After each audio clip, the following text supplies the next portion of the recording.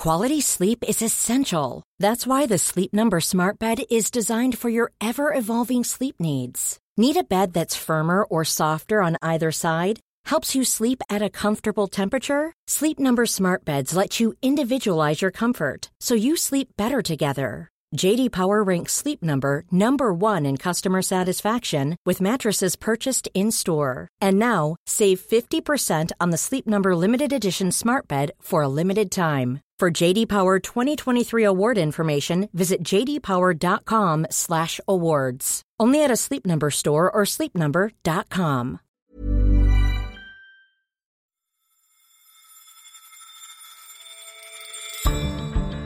You're listening to Money Talks on Economist Radio, our weekly show on business and finance. I'm Helen Joyce, The Economist's finance editor. Coming up, President Trump's senior trade advisor Peter Navarro on what he believes is at stake in the trade war. President Trump is not going to sit there and wait for the rest of the world to come along when we're the biggest piggy bank for China in the world. And The Economist's Bartleby columnist on his pet hate, video conferencing. You're gazing at this screen in a fixed fashion and you kind of have the appearance of a hostage in a kidnapping or a terrorist campaign.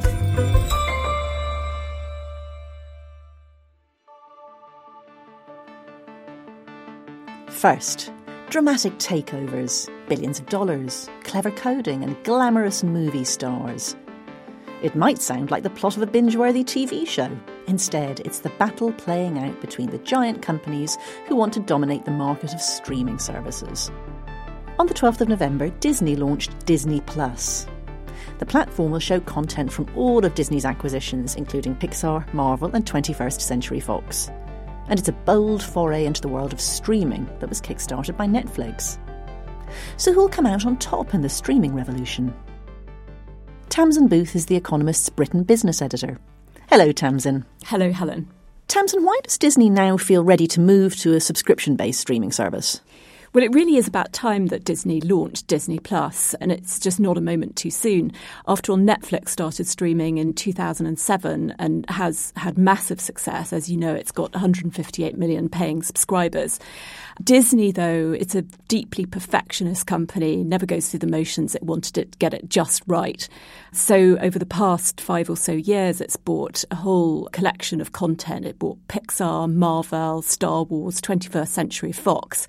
So it now has a lot of what is worth having in television and film.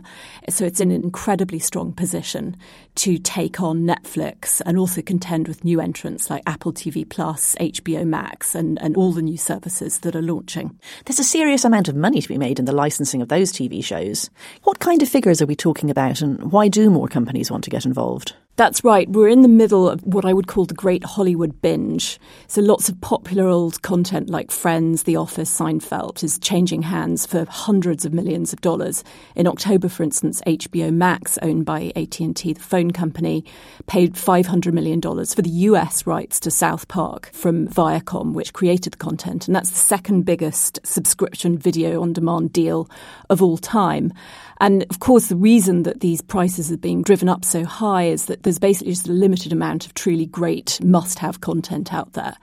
And the money is also flowing to the content creators in Hollywood. And it's an absolute bonanza for people like Shonda Rhimes, for instance, the writer of Grey's Anatomy, the medical drama. She's being paid $150 million over 5 years. And that's really kind of, hedge fund or private equity type money we're talking about. So how do you make this streaming model work? How does a firm do it? Well, it's quite simple. There's 3 elements, really. The first, obviously, is just the sheer number of subscribers. You've got to get tens of millions, preferably over 100 million. Netflix has managed to get 158 million. But that's hard, of course, because the novelty value of sort of on-demand binging has faded somewhat. And we're really at a kind of peak attention economy where people don't have any time left in their day to give to something new. You've got to kind of claw away their attention from something else. And another vital part of strategy is kind of giving consumers consistency of excellent content. Because if you just got a few kind of hits here and there, you get lots of churn. So, at the end of the season finale of Game of Thrones, for instance, lots of people left. Maybe they won't come back. So consistency of content. And what people are really hoping in terms of the economics is that once this sort of looming shakeout comes where some services just won't be able to survive, at that point, the hope is that you'll be able to put prices up. And the other thing is that, of course, down the line, companies will hope that they can get advertising revenue into some of these services. Most of them are subscription only at the moment, but advertising should play a greater role in future. So Netflix was obviously one of the leading forces behind this pivot to streaming services. Is it going to survive all this competition, or is it going to be taken out? Yes, that's right. So Disney Plus, HBO Max in particular are kind of billed as so-called Netflix killers. And these firms, they're being pretty aggressive against Netflix, which is it straddles both worlds. It's kind of an outsider because it's a tech company primarily, but it's also gained a lot of respect and is regarded as a legitimate movie studio just because they have funneled so much money to content creators and have had a lot of critical acclaim. So it's fascinating to see the more legacy companies go up against it. And one of their tactics is particularly aggressive, which is pulling off content. So some of the most viewed content on Netflix is stuff like Friends and The Office. And they're losing it to these other companies now. But of course, they are hitting back by buying up old episodes of Seinfeld. So it really is a battle and a confrontation. And Netflix's shares are down by a fifth just because there's so much focus on whether it's going to get taken out. But I think the consensus view is that Netflix is so entrenched with consumers who just really value it. I mean, one reason is just that it has content that appeals to everyone, to the so-called 4 quadrant of all kind of demographic ages, whereas Disney Plus perhaps has a slightly more family appeal. So it's got so many subscribers, it's got an awful lot of growth coming from overseas now. It appeals to everyone. I think it will definitely survive. Maybe it might have to adjust its strategy somewhat. And do you see the tech firms, the firms that have gone into absolutely everything like Amazon and Apple, do you see them going big into this and taking a large slice of the pie? Well, Amazon and Apple are both, they're spending several $1 billion a year each, not as much as a Netflix or a Disney, but if you talk to people in Hollywood, there's no doubt that there's an expectation that those sums are only going to go up for Amazon and Apple. After all, it's really kind of small change for them considering the size of their revenues and market caps. And what's really interesting is that, they're using media as part of a broader business model. So Jeff Bezos famously said, when we win a Golden Globe, it helps us sell more shoes. It's really about keeping people on Amazon Prime and getting the volumes up. And for Apple, it's about selling iPhones and boosting their fast-growing services division. So Apple TV Plus costs $5 a month if you don't have much to do with Apple, but you get it free if you buy a new gadget. So, there's quite a debate going on whether this is good for content and television in the long run, because, of course, a lot of people at the studios and the legacy companies think it's absolutely dreadful that art is being used to sell more shoes or loo roll, whatever it is. But on the other hand, no one is quarrelling with the money that is just gushing in from all of these companies. And so other people say, well, who cares? If they give the money, we can make the great content, we can make the art. Tamsin, thank you. Thank you. And you can read Tamsin's blockbuster briefing on this in the upcoming edition of The Economist. To subscribe, go to economist.com/radio offer for 12 issues for $12 or £12. Quality sleep is essential. That's why the Sleep Number Smart Bed is designed for your ever-evolving sleep needs. Need a bed that's firmer or softer on either side? Helps you sleep at a comfortable temperature? Sleep Number Smart Beds let you individualize your comfort so you sleep better together. J.D. Power ranks Sleep Number #1 in customer satisfaction with mattresses purchased in-store. And now, save 50% on the Sleep Number Limited Edition Smart Bed for a limited time. For J.D. Power 2023 award information, visit jdpower.com/awards. Only at a Sleep Number store or sleepnumber.com. Next, negotiators in America and China are busy hashing out a so-called Phase 1 deal, a mini-truce in the trade war between the two countries. Peter Navarro is President Trump's chief advisor in these negotiations. At the World Trade Symposium on November 6th, he spoke to our trade and globalisation editor, Samaya Keynes, about how he views what's at stake in this contest. Soumaya joins me on the line from Washington, D.C. Hello, Soumaya. Hello. Before we hear from Peter Navarro, tell us who he is and how instrumental he's been in shaping American strategy in the trade war. Peter Navarro is one of the important actors in the Trump administration, Robert Lighthizer, the United States Trade Representative, being the other one. He's an economist. He has a PhD from Harvard University. He's very close to the president, and he's probably one of the most critical of the current system, and also the one who seems happiest about essentially blowing it up. He's known as a China basher. He's very gung-ho about tariffs. And obviously, when he spoke, he was very hawkish on China and very positive about the Trump administration's policies.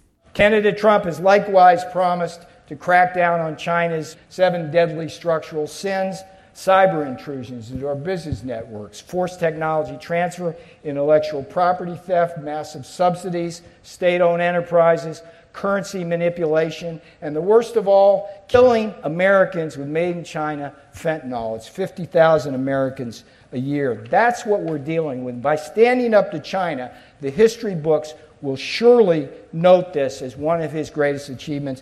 President Trump has forever changed the world's understanding of China's authoritarianism and mercantilism. And by the way, in a de facto obituary of the failed policy of economic engagement, I'd like to read you a little squib from The Economist magazine. Western leaders hoped that economic integration would encourage China to evolve into a market economy, and that as they grew wealthier, its people would come to yearn for democratic freedoms, rights, and the rule of law.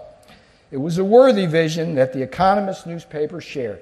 Today, that illusion is shattered. That's The Economist. We agree. My only question is, what took you folks so long? So he's arguing that the trade war is an inevitable consequence of 2 incompatible economic and political systems. What did you make of what he had to say? Well, he actually quoted a lot from The Economist to support what he was saying. I do like the audio as well. Oh, great. Yeah. His speech did include quite a few points I disagreed with. For example, he said that the tax cuts had led to an investment boom. I just don't think that's borne out in the data. But on China, I was listening and essentially thinking that this isn't enough. It isn't enough at this stage just to identify problems that you have with China's system. The question people have with the Trump administration strategy is it's not over whether they've identified real problems, but it's over whether their tactics or, the tariffs, whether they're actually going to be any kind of solution for them. And so I asked him where he sees all of this going. What was his vision for the US-China relationship in 5 years' time? What's the end game? To call what's going on between us a trade war is really a gross misnomer, right? A trade war is when you're trying to get some country to lower their tariffs and you agree to lower yours. This is not that. This is about the 7 scenes which I talked about. So think about this. The United States is trying to be in a relationship with a country which, as we speak, is hacking our computers from Shanghai, trying to steal your business secrets. Yeah, so I guess on those structural things, on state-owned enterprises, on subsidies, I think it would be naive to think that they would be going away in 5 years. We're trying to get them to stop their structural stuff. And if we get them to do that, then that will help Europe, it'll help everybody else. Okay, but in the next 5 years, China's not about to remove all subsidies or remove all state-owned enterprises from its economic system. So perhaps on things like technology transfer, they could come up with something. But in terms of the kind of very deep stuff, they're not going to change that in a very fundamental way. So given that, what does that mean for 5 years' time? Pick a number. Like, here's the loaf. How much of the loaf do you think we should settle for? At this point, he was using his hands to describe a loaf of bread and basically asking how big a slice the US should demand from the Chinese. You tell me. Well, you're the one with the power. I have no power. The president's the one that has the power.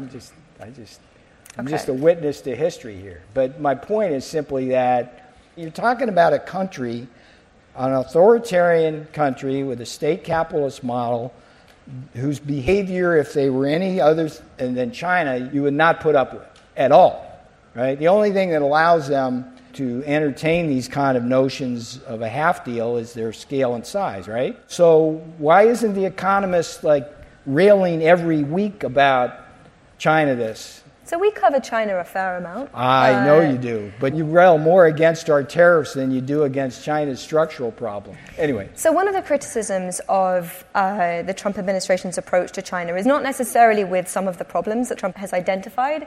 It's with the tactics employed or the strategy or lack thereof. And one of the criticisms...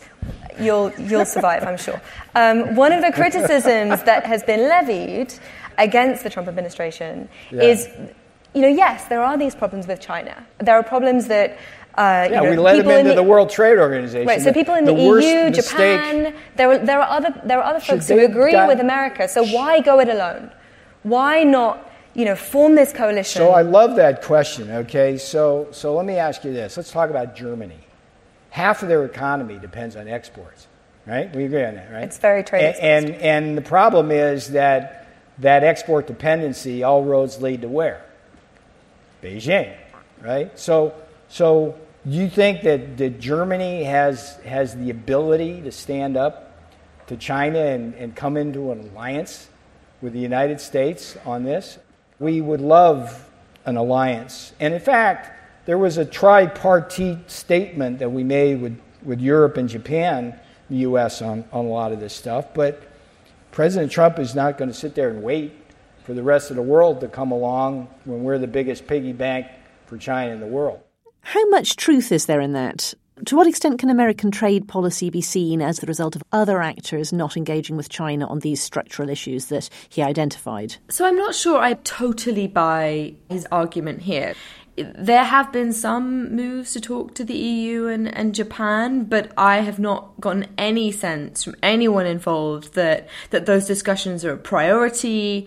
The bilateral discussion seems to be going on first, and the trilateral ones are almost an afterthought, or even the cynics say that they're just something to point to when people make this criticism, rather than being a central plank of the strategy. And Soumaya, if you were a betting woman, what's the odds that anything is going to move in that direction? I think it depends what you talk about. So there's this phase one deal that is on the table that the Trump administration and the Chinese are trying to get agreed perhaps in the next month.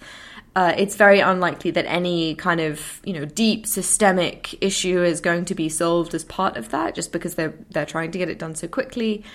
And then as for the negotiations after that, if you're thinking about their concerns with China's state-owned enterprises or their industrial subsidies, that kind of thinking is very ingrained into the current Chinese leadership. And so no tariff threat, I think, is going to get that to change. Soumaya Keynes, thank you very much. Thank you, Helen. And finally, more than ever, this is becoming a regular feature of the working day. That's because more workplaces are relying on video conferencing to get their work done. But is it having a positive effect on the way we work? Philip Coggan has written about this for The Economist's Bartleby column. I was going to video conference him to talk about it, but we're actually office mates, so I thought I'd go and find him instead. Hello, Philip. Hello, Helen. Why is there a growing trend then in video conferencing? Two reasons. I think one is a positive reason, that it's greener, that sending people around the world to fly, to appear at meetings is a lot of carbon emissions, and driving people around the country is a lot of carbon emissions too. But the second reason, I think, is just fashion, that people seem to think that a phone call isn't enough and you need to see their face as well. And that's the bit that I find rather worrying and unnecessary. So it's very hard to call in your pyjamas if you're working from home. Exactly. If you're working at home, you don't necessarily want people to see the surroundings that you're working in or how you're dressed. It's adding an extra layer of effort. But also, I think, fundamentally, you don't always want to be seen. And I think one of the problems with video calls is that you're gazing at this screen in a fixed fashion and you kind of have the appearance of a hostage in a kidnapping or a terrorist campaign. And also, if there's more than one of you and you have to keep looking, then you're sort of staring, and it makes me enormously fidgety that I'm on screen. I'm not always talking, but I have to look as if it seems rude. They're even developing some apps that will follow you around the room, so there's no escape from this thing. And history is not kind to sort of all-seeing video screens. It crops up in George Orwell's 1984. Jeremy Bentham suggested the panopticon, but that was to monitor prisoners. When we're introducing technology that has those connotations, I think we should be worried.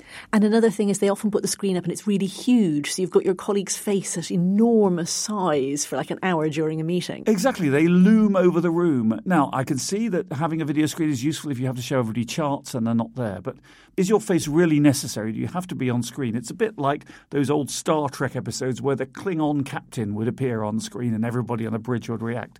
I don't really want to be the Klingon captain in this scenario. I'd rather be on the phone call. I can listen. I don't want to be seen. And indeed, if I'm listening and not seen, I can do things like check my emails during the boring bits. And sometimes in phone calls, there are boring bits. And of course, those of us who don't have faces for radio aren't in the majority, maybe. Well, you should be on screen all the time, Helen, but I'm more than happy to be in the background. I'm happy to be on the podcast, but quite rightly don't appear on Economist films. So what about the technology? Is the technology getting any better? There's an app that's being produced which will change your face so that your eyes appear to be focusing on the person you're talking to, so that you can wander your attention a bit. But I think this doesn't go far enough. So what we really need is an app that shows your face and also interjects and oh yes, you're right, every few seconds, so that you and I can get on with our work and nominally appear in these phone calls without actually doing so. This reminds me very strongly of Father Ted. I don't know if you remember the bit where they're trying to train Father Jack to respond, and they just teach him 3 answers: yes, no, and that would be an ecumenical matter. That's absolutely right. I think we all have done it with relatives who go on for too long. We have a few stock phrases we throw in just to show that we're still listening. So if we've got companies that have offices split in many locations, do you really think that maybe we can just do it all with phone calls, or are there times that really a video conference isn't a bad idea for checking in? There are times that a video conference is useful, especially, as you say, if you're widespread locations, but it's not necessarily on all calls. I think the thing to consider is your face really necessary? Mine isn't. I'm happy that the listeners haven't had to put up with it in this Money Talks. Philip Coggan, thank you very much. Thank you. And that's all for this edition of Money Talks. Don't forget to rate us on Apple Podcasts or wherever you listen. I'm Helen Joyce, and in London, this is The Economist.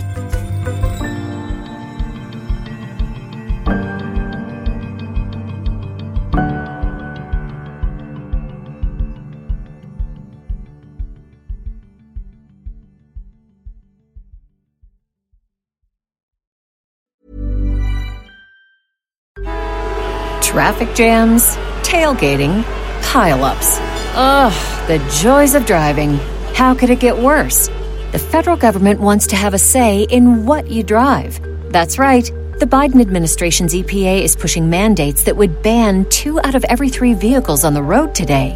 Don't let Washington become your backseat driver. Protect the freedom of driving your way.